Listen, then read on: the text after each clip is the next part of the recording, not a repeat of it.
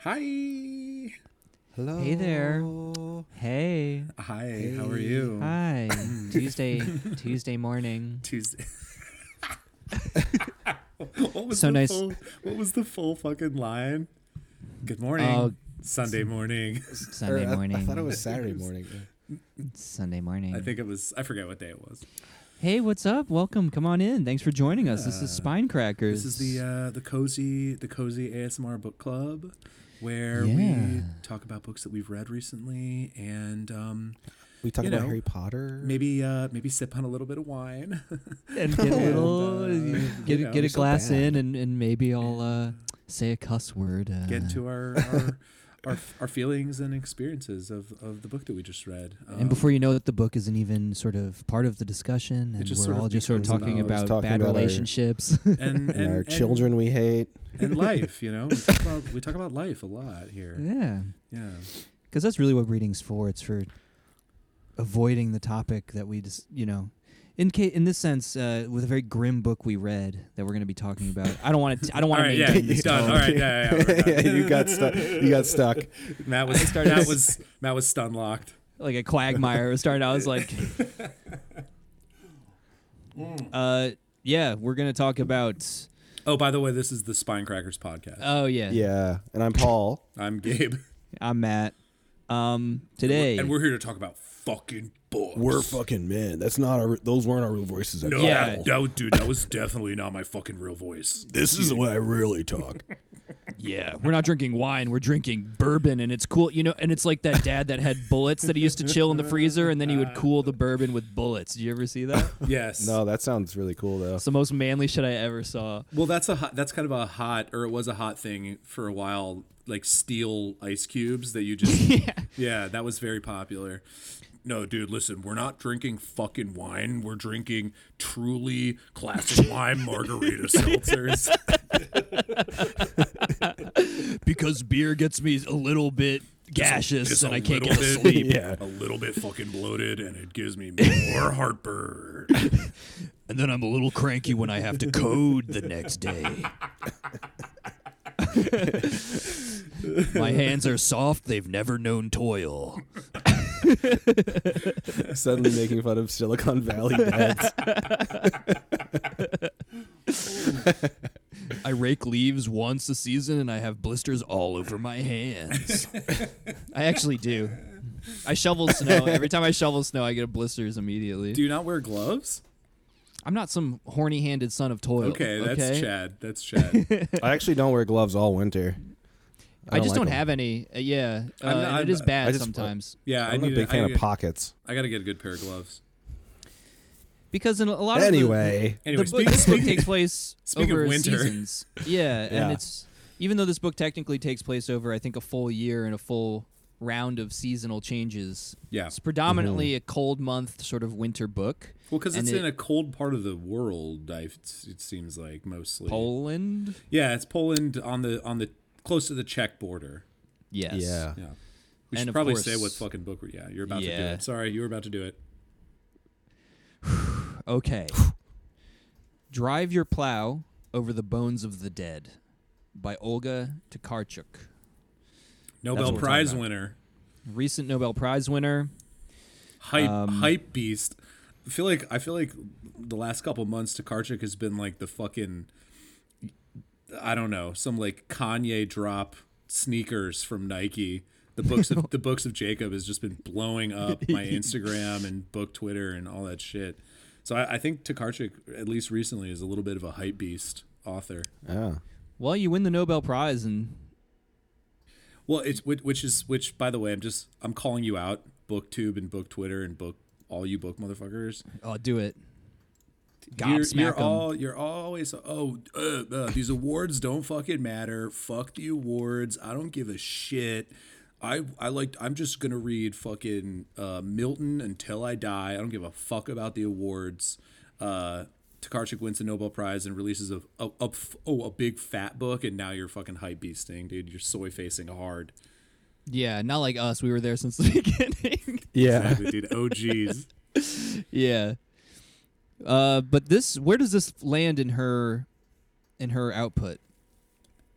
I didn't actually look that up. I don't know, but it came out in 2009 originally in Polish, and so we have the 2018 English translation by Antonia Lloyd Jones. Shout out. Yeah. So let's see. I feel like Because Tokarczuk is, obviously it takes a little time with these kind of things to make her way over here, even though I think she's been quite well known and famous. I could also be wrong. this but was her most recent book before Books of Jacob, actually. Really? Yeah. Right. But even the Book of Jacob was at Books, in Poland in books, 2015. Dude, don't get it twisted. Books of Jacob you're right. Was in 2015 14. before it even got here. Which is now so fucking 8 years. Yeah, quite a delay. Yeah, the translation drama is real. Well, yeah, I don't know. I describe why I like it and why I picked it? Why'd you pick it? What do we So do? you do like it as a spoiler? You're burying the lead. Yeah, spoilers, dude. Yeah, so this is Matt's pick, and yeah, so he's gonna do what he just said. Yeah. I'm sorry, I'm feeling a little punchy this evening. I'm hype. I'm feeling joyful. No, it's good. Yeah, That is good. Spontaneous joy. Are you feeling punchy like if Tokarczuk like slapped Blake at the Nobel Prize convention? That kind of punchy? Definitely keep us topical. Dude. That's good. That's epic. Yeah, no, And we're about to discourse about that. That's right. I really picked it for super I actually had no idea about Tokarczuk, and I didn't even I wasn't aware that she was even about to win the Nobel Prize beforehand, and it just so happened that she did. no, she won the Nobel Prize in what do you mean, 2018 or some shit? Or I mean that the translation of the big book that everyone was talking about. Oh, the I book, guess. yeah, Books of Jacob, yeah. And when everyone was hype, it Matt, just so you're happens. a hype beast, dude. Admit it. Well, I am, because I was as soon as that started going around, I was like, oh, my girlfriend had recently read it for her own book club, and so I just had a copy, and I was like, why not? This book, right? Yeah, this book. Okay. So why not just throw it on the list? I was interested suddenly because I'm a bandwagon bitch, Because you're a hype beast. and also.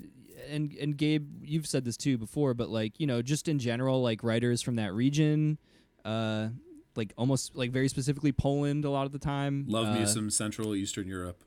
Yeah, just a fan of the output of that region overall in literature. So Shout out Bruno Schultz. yeah, this is kind of it.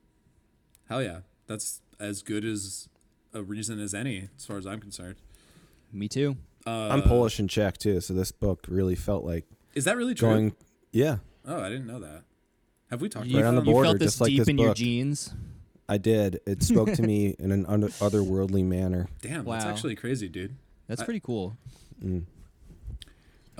So, Matt, you want to give a little bit of a cliff notes about what this book is about, the plot, etc.?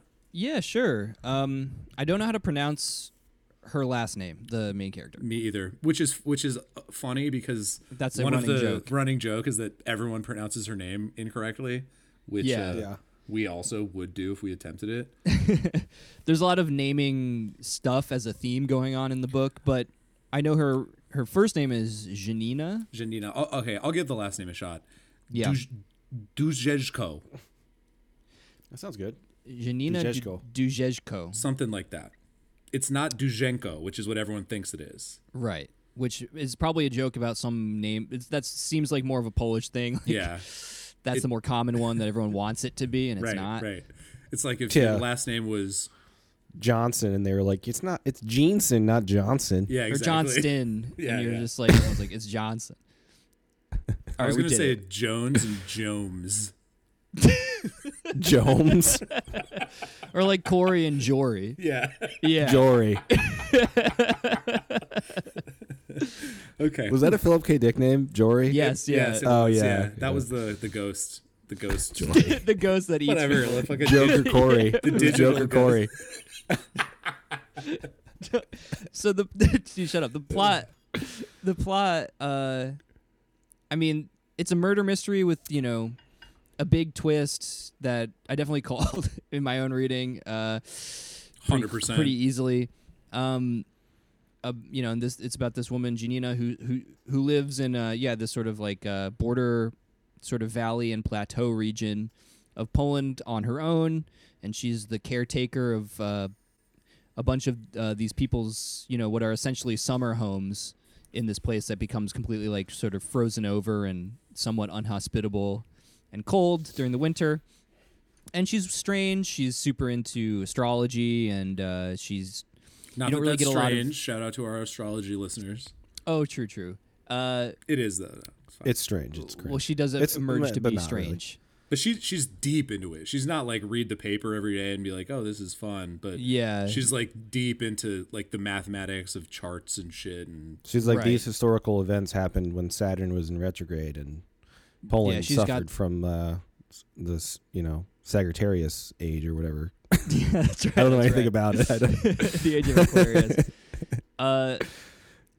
But she's on her own, and you don't really get a ton of biographical detail about her. She's just kind of like going about her life, and you're plopped right in sort of.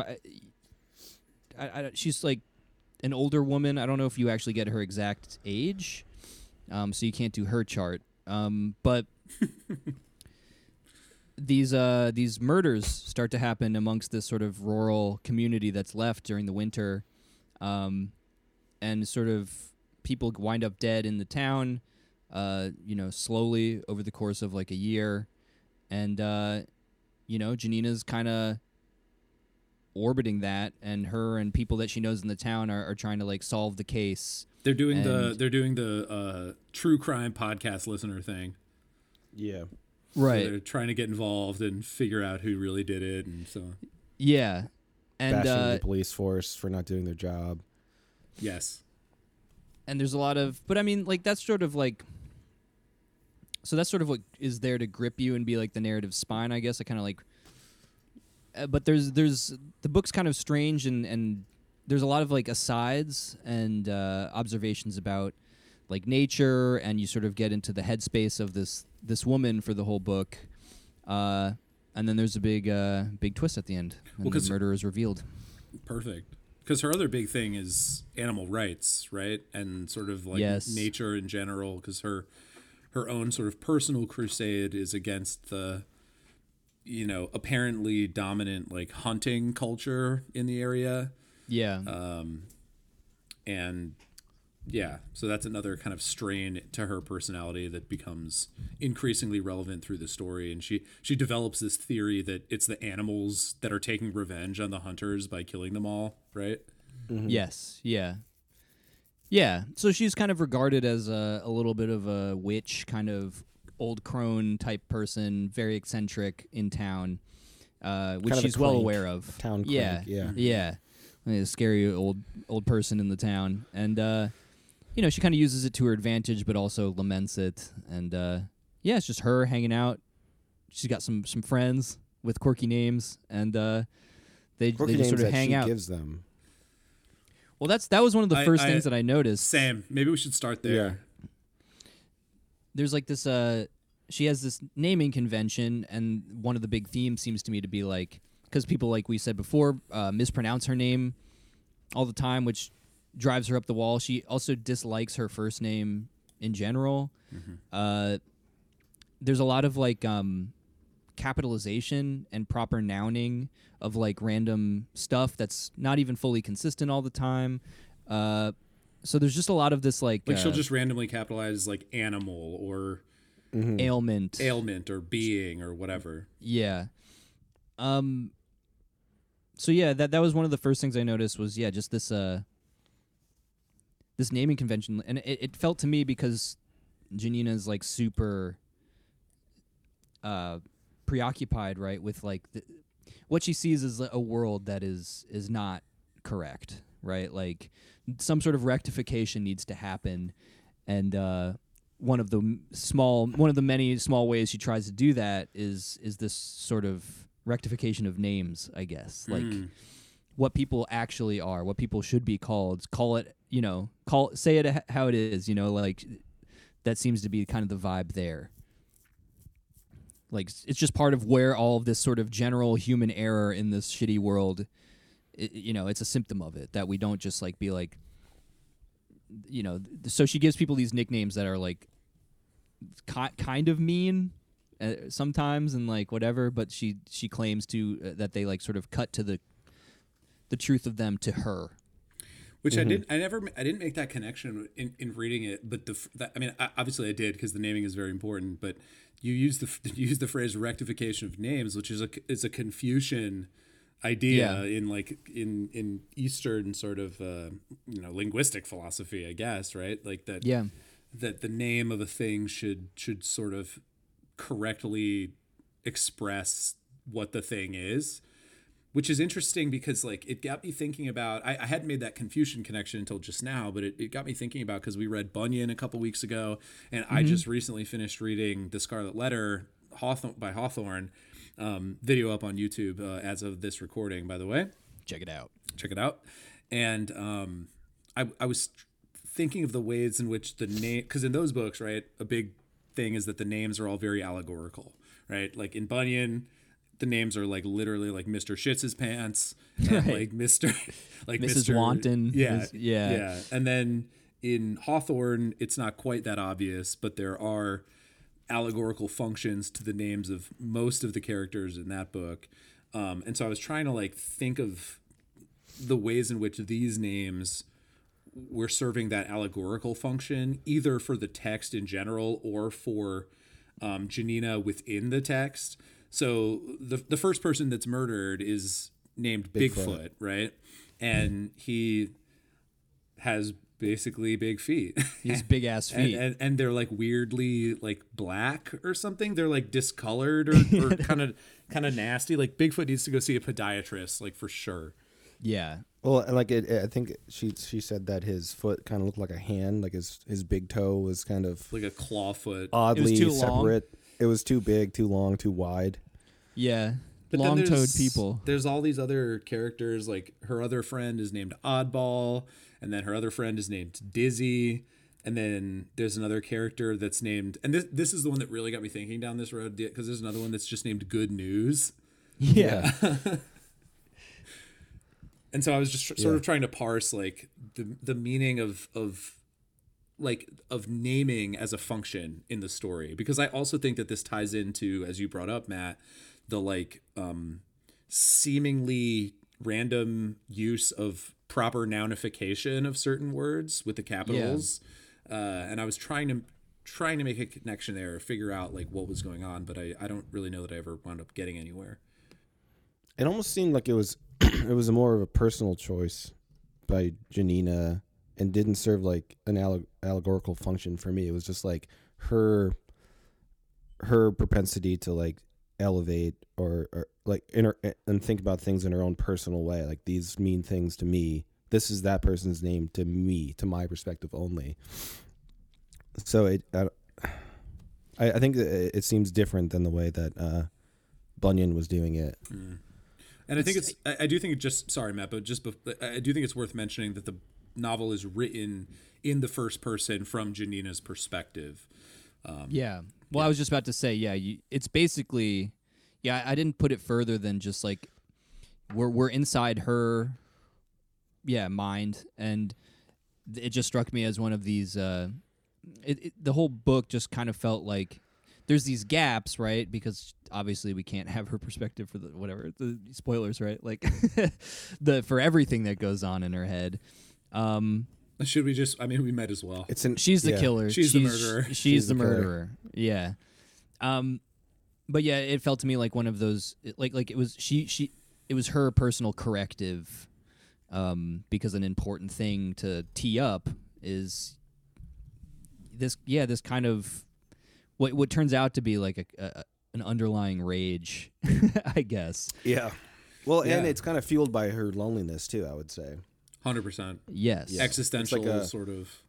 Loss of family, just kind of by the end of the book I felt just like entirely in her head, and you're wrapped up in the way she thinks about shit, and it just becomes, especially when you figure out that she's a murderer, it's just like, well, you look back on the whole book and you're like, this has been a very diabolical experience.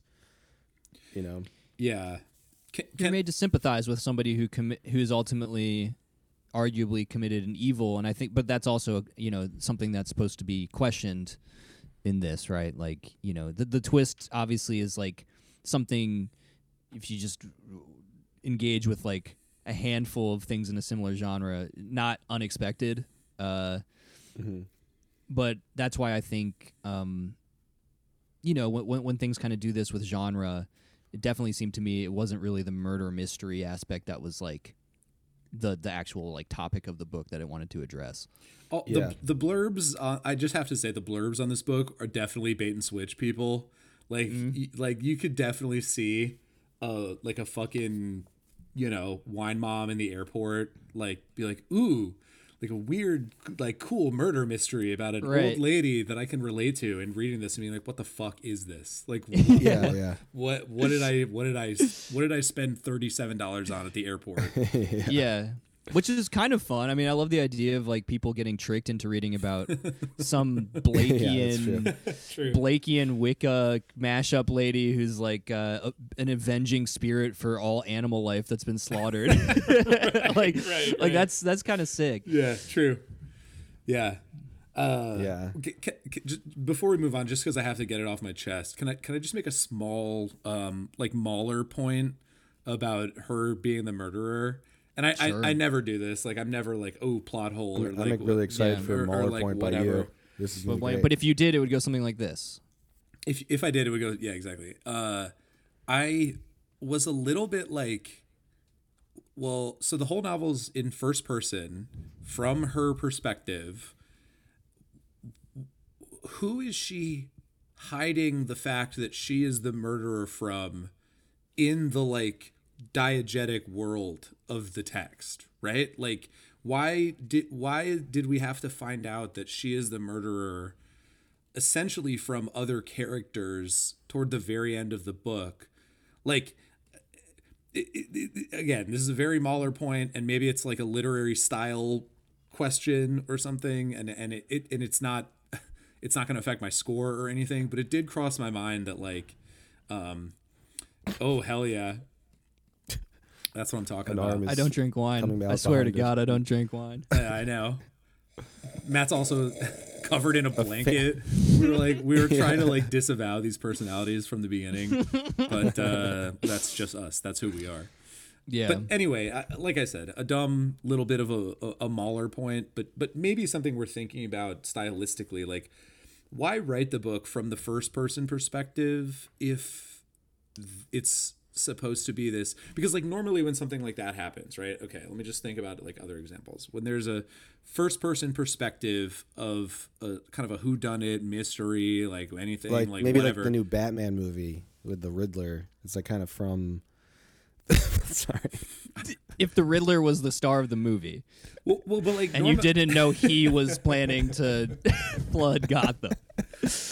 But like normally there's like some kind of explanation, like psychological, oh, they had a mental break and they didn't remember doing these acts, or like whatever. And that's one of the arguments. Yeah. there is like a hint later, very late in the book, that she like saw herself under a different name or sign when she was doing these things. Like she references like Medea, I think, and Yeah. and one other character who is escaping me. So maybe that's what Tokarczuk is getting at with that. But anyway, I don't know. It was a little bit Mahler to me.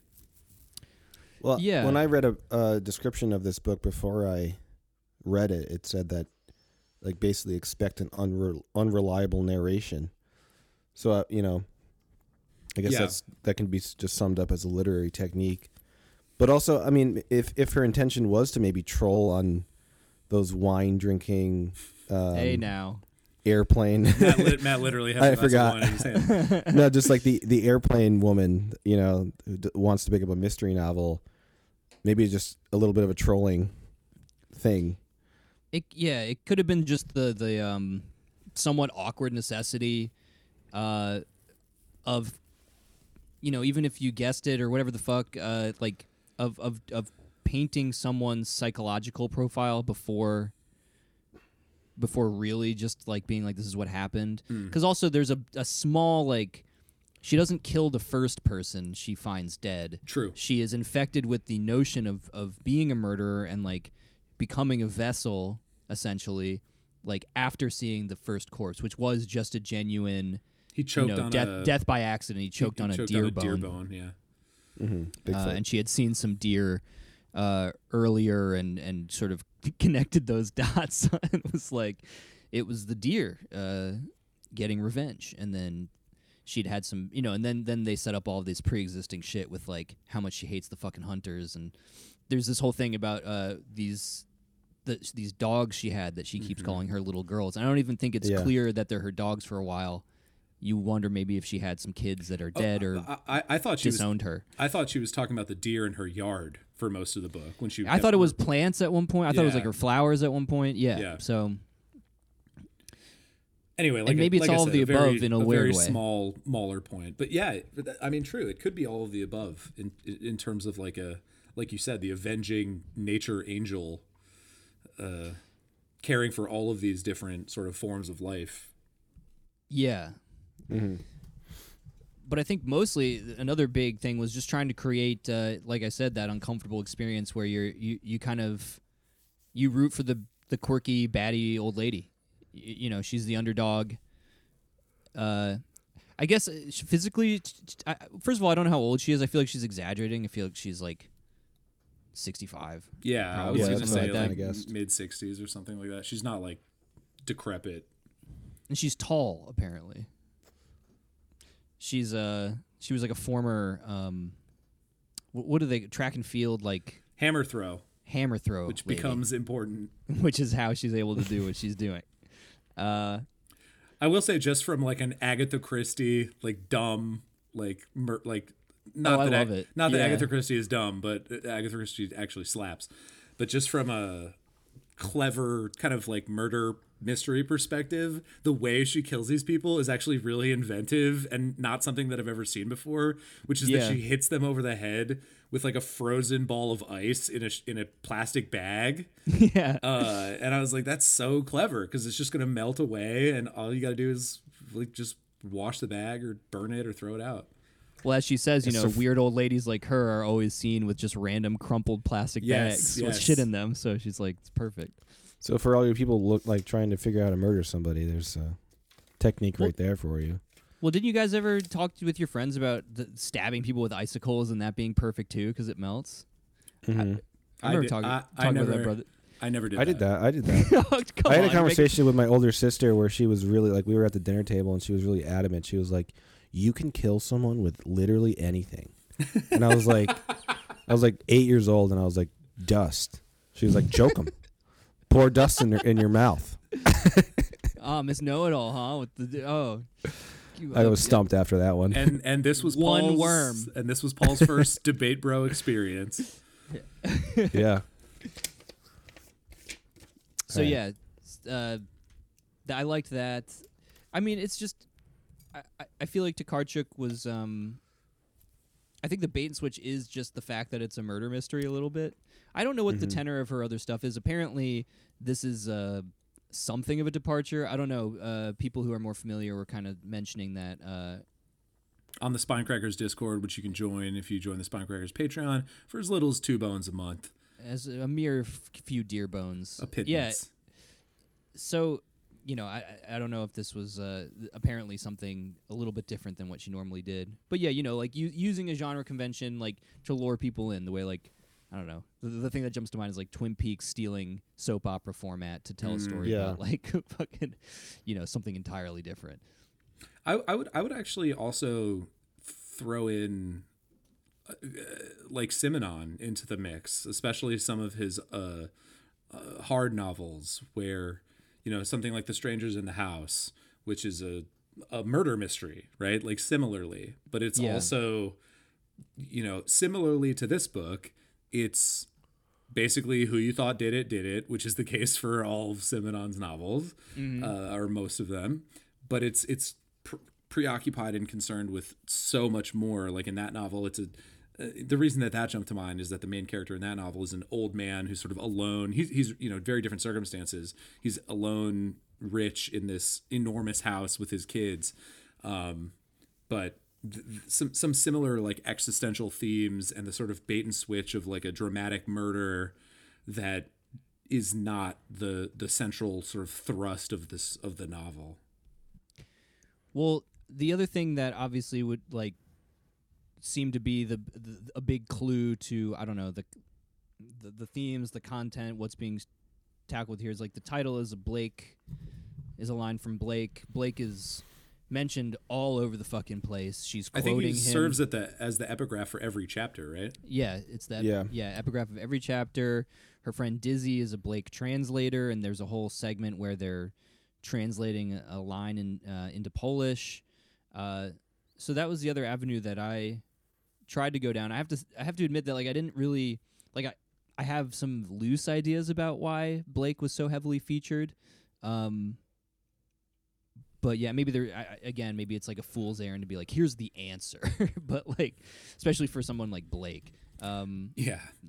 I mean, the main connections, and you wound up reading the Marriage of Heaven and Hell, right, Matt, for this, or started? Yeah, I read the Proverbs of Hell, which are mentioned, and I read Auguries of Innocence, which are two of the things quoted, and then I think Mental Traveler, and then some letter excerpts. So you have way more probably that you could say about it than me. But what I know about Blake in brief, and I have not read much Blake at all, is he was sort of similarly concerned about the natural world broadly. And, he was a romantic or from that era. And so, was concerned about nature and nature's innocence, and it's sort of like as a symbol of purity. But also, of course, just in his personal life, like Blake saw visions, right? Blake talked a lot about, from a young age, seeing these religious, like sometimes very disturbing, visions and imagery. And I feel like that's a pretty clear analogy to Janina's obsession with astrology, and the way that she can feel like she can sort of touch the deeper picture or the divine or the whatever, She also also sees visions too. Yeah. Oh yeah, true. I forgot about her mother and ancestors in the what is it, the boiler room? Yeah. Mm-hmm. And then at the end, she's like trying to get to the boiler room to like be with them. And then Innard, like she kills Innard, but then she also like has a vision about him trying to like reclaim his foxes. Yes. That's not real, and also she would know what happened to him because she killed him, but she still has this alternate view of things. So I just sort of saw her as kind of like, there's Dizzy, the guy who's kind of pointy-headedly translating and obsessed with Blake, and gets like a teaching job at the end of the book, I guess, like doing translation and being a Blake scholar.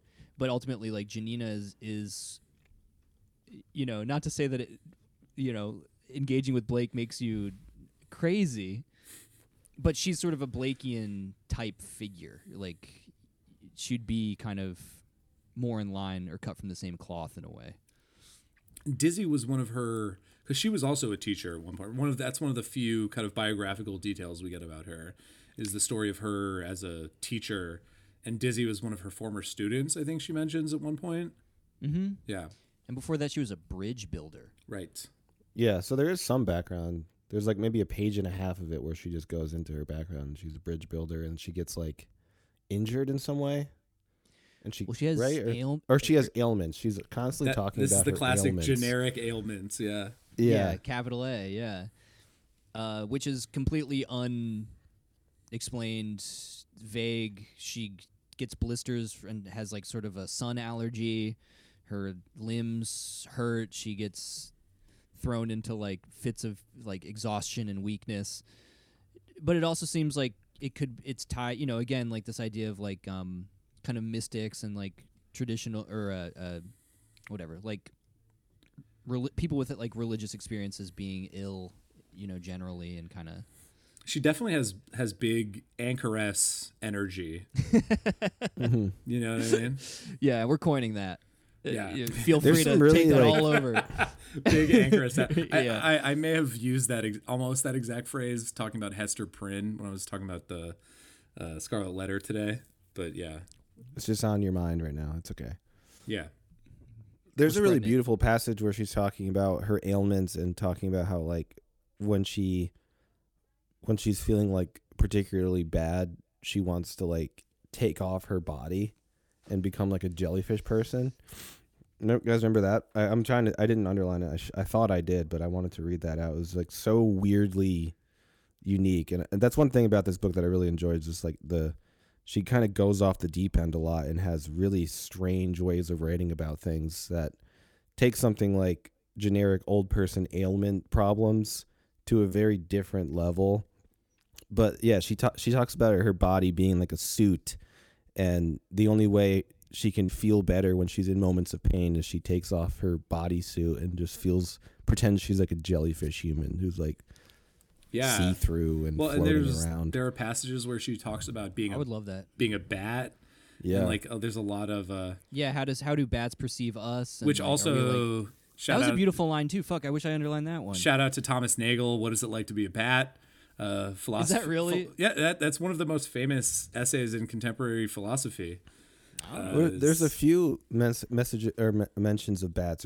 There's a moment where she like sees bats in her crawl space or something, and then It was in I think it's in one of the houses of the people that she's caretaking for. oh yeah, and like she has this weird feeling that they could be looking at her. It just made me think that she's Polish older woman, jokerfied, sign loving animal rights activist. Well, she is doing a little eco-terrorism. Yeah, legit. I think like again, like she doesn't see ultimately like a difference in anything in the natural world from anything else in terms of its like she's like acutely pained by like the distress of like a bug or a plant as much as like a human being, which is why the twist that she's got this divine justice thing and she ultimately murders people. So which like kind of undermines it. The other sort of contradiction in her character that I was noticing was like she's sort of this Blakean mystical person who's like you need to break your mind free from whatever stagnant waters breed reptiles of the mind, which is one of my favorite sort of Blake lines. This kind of like people are so hardened and don't see the interconnectedness of everything, but then at the same time she's so willing to chalk like her whole life and the truth of everything to astrology, which as we remember from Junger is just kind of like just another way to look for a sort of authority figure of a kind, and it feels very contradictory to like all the other stuff she was observing. Oh, I have some takes on the astrology stuff in this book. I may reserve it for the Patreon only segment, but Okay. I'm trying to get into some Adorno talk because Adorno's famous essay "The Stars Down to Earth," where he basically says astrology is an expression of fascism. I want to talk about it, but That'd be fun. but It did seem like a contradiction, though, right? A little bit to like other things she was observing and expressing. Yeah, yeah. Well, yeah. I think certainly there's this sense of, rebellion, but also like fated. It's also very fatalistic, right? Everything is fucking. It's what allows her to kill, essentially. Yes, exactly. Yeah. I just wanted to read a passage that sort of I feel like expresses some of her, at least her attitudes towards animals, not necessarily the astrology stuff. but this is from when she is being interviewed by the police, I think the first time, because she's brought down because she finds these, I think she finds the first two bodies, and so she's being interviewed as a witness. And so she's talking to this sort of indifferent police person who's dictating her, or not dictating, but writing down her kind of statement. This is on 104 to 105 in the translation that we have. Just look at the way those pulpits work. And the pulpits are essentially hunting perches that are out in blinds. Yeah, exactly. Just look at the way those pulpits work. It's evil. You have to call it by its proper name. It's cunning, treacherous, sophisticated evil. They build hay racks, scatter fresh apples and wheat to lure animals there, and once the creatures have become habituated, they shoot them in the head from their hiding place, from a pulpit. I began to say in a low tone, with my gaze fixed on the floor. I could sense that they were looking at me anxiously while carrying on with their work. I wish I knew animal script, I said. Signs in which I could write warnings for them. Don't go over there. That food is lethal. Keep away from the pulpits. They won't preach the gospel to you from there. You won't hear any good news over there. They won't promise you salvation after death. They won't take pity on your poor souls, for they say you haven't got souls. They don't see their brethren in you. They won't give you their blessing. The nastiest criminal has a soul, but not you, beautiful dear, nor you, boar, nor you, wild goose, nor you, pig, nor you, dog. Killing has become exempt from punishment, and as it goes unpunished, nobody notices it anymore. And as nobody notices it, it doesn't exist. When you walk past a shop window where large red chunks of butchered bodies are hanging on display, do you stop to wonder what it really is? You never think twice about it, do you? Or when you order a kebab or a chop, what are you actually getting? There's nothing shocking about it. Crime has come to be regarded as normal, everyday activity. Everyone commits it. That's just how the world would look if concentration camps became the norm. Nobody would see anything wrong with them. And I think, this is sort of I like this passage because it sort of walks the line. It's like Morrissey. Yeah, it is a little bit like, meat is murder, dude. Yeah. But it sort of walks the line between moments where you're like, yeah, damn, like that's true. Oh, shit. And then also like, I feel like one of the things Tokarczuk does really well is walk the line with Janina between someone who's saying stuff that's like reasonable and that you can agree with, and then flies off into sometimes in the same sentence or a sentence later stuff that you're just like, okay, well that's a little bit wild. And I think that like literarily, I think this applies to the astrology stuff too, because reading it, she gets so in the weeds with it that like at some point you have to kind of get in Janina's head and be like, yeah, maybe it is the astrology. Like something is going on here. Like this is an astrological force at work. And I thought that was really well done. Just a great profile of that kind of thinking too. You can create this weirdly enough, I was thinking of do you guys listen you listen to Andrew Callahan talking to the fucking Q Viking or whatever? Oh yeah. Like Q Shaman, sorry. But even in just random people that aren't even at that level, conspiratorial thinking, things like this, there's that moment, right, where they're like, you're like, yeah, like there's forces like subjugating us, and like this shit's unfair, and like there could be validity to some of these ancient observations, mystical stuff, and then that subtle leaving of like I don't know, like not validity, but just sort of like that just veering into dangerous plausibility from that. Yeah, plausibility. Just like, how did you make that connection? Whoa, like I think Tokarczuk did that super well with Janina, because you're mostly on her side, but she always veers a little bit too far with it. Yes. Well, and you especially see it when she starts writing to the police and mentions all the astrology in the letters to the police. You're like, at that point, you're like, yeah, I can no longer buy into what is going on in your head at all. You've taken it to a new extreme where. Well, I wonder if were you going to read something from it, Matt? Yeah, I was just gonna. On 24, there's like was one of the first instances that made me go, where I was like, maybe it's Janina. like right out the gate. This 24 sort of in the middle starts with on the other hand. Mm-hmm. On the other hand, I felt great relief. Sometimes when one thinks more broadly, ignoring one's usual mental preferences and considers instead the sum total of a person's deeds, person capitalized, one might conclude that their life is not a good thing for others. I think anyone would say I'm right about this. Just like a little, quick little like boop, like like sure. Yeah, cool, yeah. Cool. No doubt, Just don't take that too far, right? Yeah.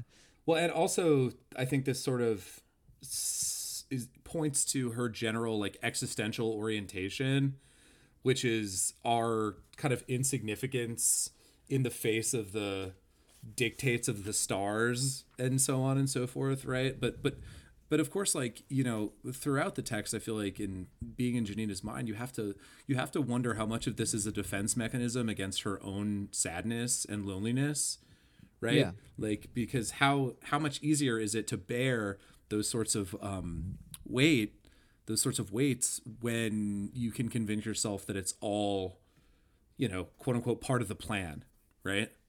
Exactly. Including your homicidal tendencies. Yeah, yeah. You're clean. Your conscience is clean. It's not you. I also just had to think with the police letters, like I had to think of Kaczynski, right. and maybe that's something the Unabomber, right? And maybe that's something we can come back to in the Patreon, in more detail. But a man who was like very correct about a lot, and then did the dumbest. Like we're canceled. We just got canceled as fuck. And then did it the wrong way. Yes. Yeah. Right. That's Essentially. That's exactly what it is. And he didn't. I don't think he ever wrote letters to the police, but he wrote letters to the people, included in like who he bombed. Right. So I was just thinking about, and obviously the kind of eco-terrorist, extremist position that Janina has. It just has to call Kaczynski to mind, I think. And there's also just a connection to other true crime things too, I would say, of just like people that are involved in murders talking to the police, sending them clues and that kind of thing. Yes. Like, I just felt Mr. like from the Policeman. letters, like Zodiac type, cipher shit. But as soon as she started sending the letters, it seemed like I was just putting myself in the position of the police force, being like, maybe we should look into this woman. Yeah. Like this doesn't seem right. Well, and it's another, because my wife and I do listen to quite a few true crime podcasts. If any true crime podcasts want to come on the show, if there are any true crime podcasts out there, please let us know. There are, and they are all way more famous than we are. They are legion. Yep. Yeah. But one of the sort of axioms of like true crime is that any person that goes out of their way to like involve themselves in an investigation is probably involved with the crime in some way, because it's almost like it's like a bear hug, right? Like if I get close enough to you and like you won't suspect me, I'm just gonna wrap myself around this thing. Yeah. But that's usually a sign that they're involved in some way. Yeah. And yeah, and the police do kind of, they're looking at her cockeyed, but I think another just thing that is more sort of to a clue to Janina's general isolation and sadness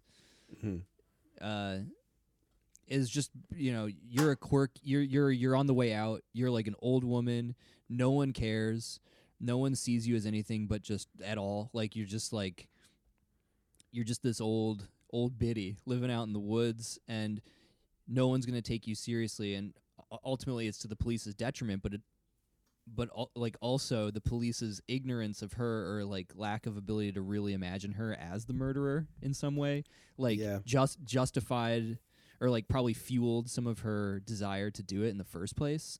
Like, no, I have an impact, like I'm here. Yeah. Basically. It makes you want to read this passage about her loneliness that was really sad. Do it. I have the Kindle version, so I can't tell you what page it's on, but she's talking to Boros, Yeah. And he asked her, like, what have you done in life? Boros suddenly asked. This question was so unexpected that I instantly let myself be carried away by memories.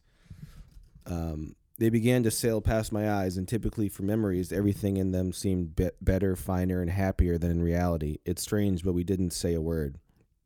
For people of my age, the places that they truly loved and to which they once belonged are no longer there. The places of their childhood and youth have ceased to exist. The villages where they went on holiday, the parks with uncomfortable benches where their first loves blossomed, the cities, cafes, and houses of their past. And if their outer form has been preserved, it's all the more painful, like a shell with nothing inside it anymore. I have nowhere to return to. It's like a state of imprisonment. The walls of the cell are the horizon of what I can see. Beyond them exists a world that's alien to me and doesn't belong to me. Fucking sad. That motivating. It reminds me of the kind of like doomer meme line of like the world that you were raised to live in no longer exists. You know what I mean? Where just Prison Planet. Yeah, Prison Planet. Shout out. If Alex Jones wants to come on the podcast, we will have him. Don't make any mistake about that. Yeah, corker of a guest for sure, no matter what we're talking about. Yeah, there is a lot made of prisons. That's another image that comes up. Your body, and your town, you know. And I think just borders in general, right? Like just sort of just the whole Polish-Czech border thing is very significant. Yeah. And Janina likes to play around with that. But we're going to have to save all of that discussion, believe it or not, for the Patreon. Are we seriously on the hour? Believe it or not, we're getting pretty close. And it feels like we have, again, as always, barely scratched the surface in the allotted time. I guess the only other thing that I wanted to mention here is like, another thing that I really liked about this was the explicitly just like made fun of preferred narrative of the media being probably the preferred narrative of most readers of crime fiction, which is like, and was probably the case, but nothing would have been done about it. It just happened incidentally. Was like how it does actually go all the way up to the top, and that every authority figure, every person with like a badge and some power in this little town was kind of colluding, but just for this sort of like hunting and bribing thing. Yes. And so there was like this whole other narrative. The where priest, the police commissioner, the police commandant, the local millionaire, all the way down to Bigfoot, who's very just some, like, Jeffrey Epstein hick. Yeah. So like there is this funny sub, sort of story going on where it does go all the way to the top, and it is like a conspiracy in a way. But it has nothing to do with what's going on in the story, and you're kind of made fun of it. It's like, this is what the media is hoping it is, even in this local town as it's reported. That's a really good point. The sort of vital core of it is something entirely else, and I just thought that was a great, true little observation. Did this book predict QAnon? No, if anything, Janina should be Q. Janina would be Q for sure. For sure.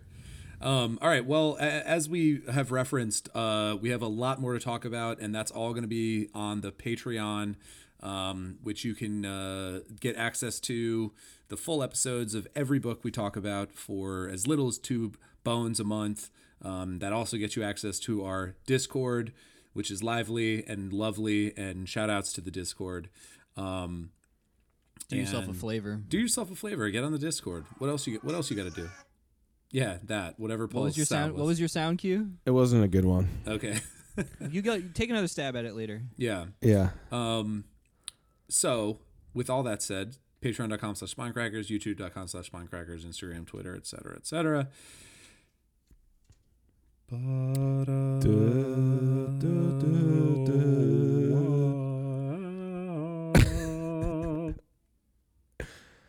Wow. You're an eco-terrorist, Harry. Harry's so multi-talented. I know. Absolute just jack of all trades. So this is the segment of the show where we take the characters from the book we just read and put them in the respective Harry Potter houses, and it's called We Just Read Another Book, so you can't stop us from talking about Harry Potter, you gatekeeping motherfuckers. Yeah. And here we go. And who are we even going to talk about aside from Janina? I feel like obviously? we've only talked about Janina so far, and there's a lot of other characters in this book. Yeah, that there are actually a lot. that we didn't even really get into, and so I guess we'll have to save that for Patreon. Yeah, we can do a bonus housing round. We later. might have to, because we didn't talk about anybody else really. Do you want to do the Scrabble then first, and then Sure. Because I'll start. All right. So this is our favorite word from the book, basically. A good Scrabble word, a word we didn't know, something like that. We try to. We're an educative podcast at the end of the day, Indeed. including for ourselves. Oh, ideally. Yeah. So mine, I don't know if it counts because there's sort of like it's forbidden to use foreign words, correct? In Scrabble. I think we'll give it a slide for this book, though. It depends. Scrabble has actually surprisingly lax rules about stuff like that. It depends. So the one I chose is Hyleg, which is Hyleg. I think that's a pretty fun Scrabble word. And it means, it means the astrological position of the planets at the time of birth, or in Hellenistic astrology, the planet with the greatest essential dignity in 5 important natal chart positions. Yeah.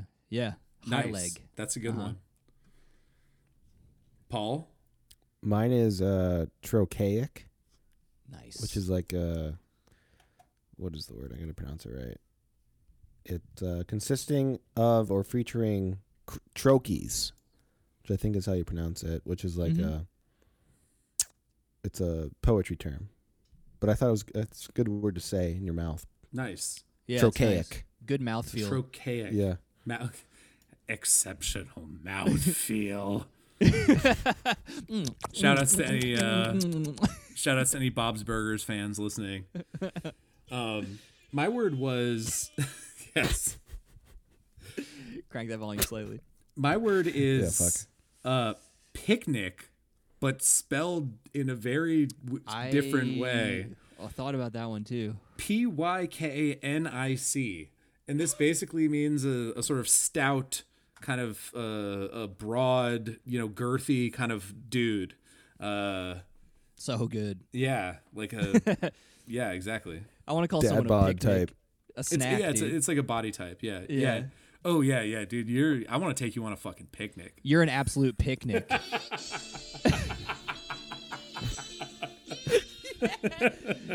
Paul, There it is. you fucking nailed that You're one. fucking. Yeah, Paul's that was dialing it good. in. Paul's dialing it in. You will be such a fucking sharpshooter with that thing soon. Yes.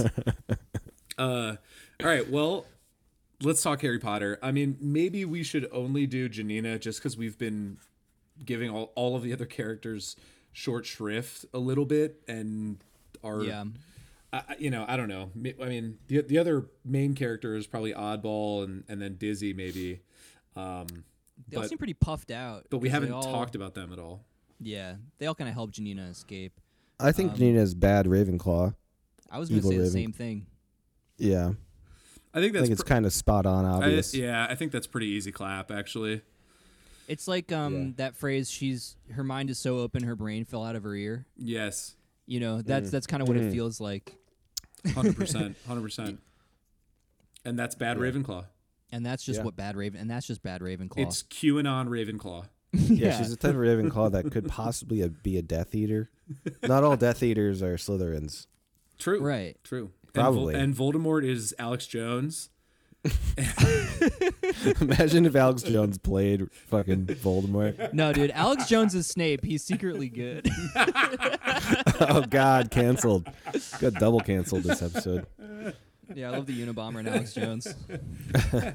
Listen, the Mudbloods, they're infiltrated the government and they have secret pedophile ring. I can't take it anymore. These fucking Mudbloods. Well, that only leaves one thing, which is final Did scores. not- And fuck. Yes. I was trying to sneak it in. I could tell. I was waiting for it. All right, We've fine. both been burned by by that stupid, method of yours, Gabe. So we got it. I know. Yeah, I you guys learned my just lesson have after no 20 times. respect for the order of operations anymore. You just cut me off. It's fine. All right, fine. I'll go first. So, final scores. This score may come out of left field a little bit because I didn't like this book that much. Actually, I know Really? we've been talking about it and had sort of generally positive things to say. I think it was interesting, and maybe I am suffering from the well documented phenomenon of high expectation, fatigue or whatever. And this author has been so hyped by the online book community recently, and everyone's just soy facing out about her new big fat book. And Big fat book. I'm the book, the big fat book. But this kind of didn't do it for me. Like, I thought there's some interesting stuff there that we've talked about and will continue to talk about. And also maybe I was the victim of the kind of blurb industrial complex, which is a whole nother thing that we could talk about as a standalone episode, I'm sure. That was like, You got by blurbs? It's possible. I'm not sure. I don't really know how to articulate the ways in which this book just didn't really gel for me. I think that there's moments in the writing that are really beautiful and really well done. The prose overall didn't strike me as anything particularly special. And the story, I think, was, just... I'm trying to avoid sounding like a right winger right now and be like, oh, this is an SJW eco-feminist fucking tract or whatever. And we can talk about that maybe in the Patreon segment. And I don't feel that way, but I do sort of feel like it was a arguably harmful caricature of like the animal rights position, which maybe triggered me a little bit because I'm a vegetarian in my day-to-day life, and I think about animal rights quite a bit. And I don't know, like I read that this book has sort of been a galvanizing political force in Poland actually recently, and people have been sort of, since its release, and people have been carrying signs at protests and stuff with Janina's name on them and shit like that. So this is an active kind of Tokarczuk is a political actor in Poland. Yeah, that's true. But I just sort of didn't feel good about the way that the positions that Janina was advocating were depicted. And then that on top of the sort of pseudo murder mystery that wasn't, I don't know, like something felt messy to me about this book that never, as I say, gelled. So anyway, without justifying myself to death here, I'm going to give it a 3.1, which is which again, like maybe is higher than you were expecting given that preamble. But yeah, it's all fucking relative, because I liked this book more than the last book, but I gave the last book a 3. But then I also felt like maybe I feel like both of them deserved lower than that. So I don't fucking know. All right. It's okay. It's You okay. can be in a suspended state. Yeah, it's super positional. God, that's how I'm going to describe every one of my scores now. Yeah. Exactly. Don't collapse my waveform, bro.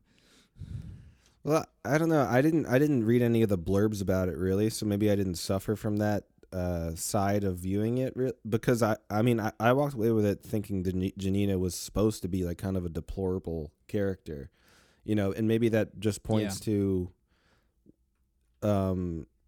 people's reactions being not initially what she intended, but then you're saying that she is a political activist, so she may be buying into that interpretation. So I don't totally know, but when I read it, I was like, I was in the standpoint of more just like, this was a bad person. She didn't do the right thing. She was living in her own head and making these incredibly strange decisions, and she's a murderer and bad. But I really did like the writing a lot. I will say my dumb take for this is that when when Bigfoot was first killed in the beginning and he was being described as like potentially an actual Bigfoot, and then when I learned that that wasn't where the book was going, I was like, fuck. That fucking owns. You thought it was gonna be like, I one was of those- super excited. That'd be funny if it was like, what's that guy Tingle, the guy who does like Bigfoot fucked my ass and all those other books, like the Loch Ness Monster. Tingle Ate is a Me Out. character from The Legend of Zelda.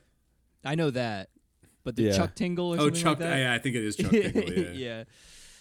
Anyway, But I actually thought it was actually a kind of a, I didn't think of it as being like starting to be corny or something. I thought it was going to be like kind of a weird, cool take on what if my neighbor was Bigfoot, and what if, I just thought like You would have been her psyche disappointed was coming early. That out. would have been sick. Yeah. And with like no explanation about this amorphic being, But anyway, I mean, overall, I thought the writing was really good. I wasn't totally on board with like the twist. The M. Night Shyamalan type nature of the storytelling was a little bit like meh. But I didn't love it. I didn't hate it. I think I'm right around where you though, but our scores are generally different, like the way I score things. So I fucked up the last two scores. It's on me. I think I'm at like a 3.45.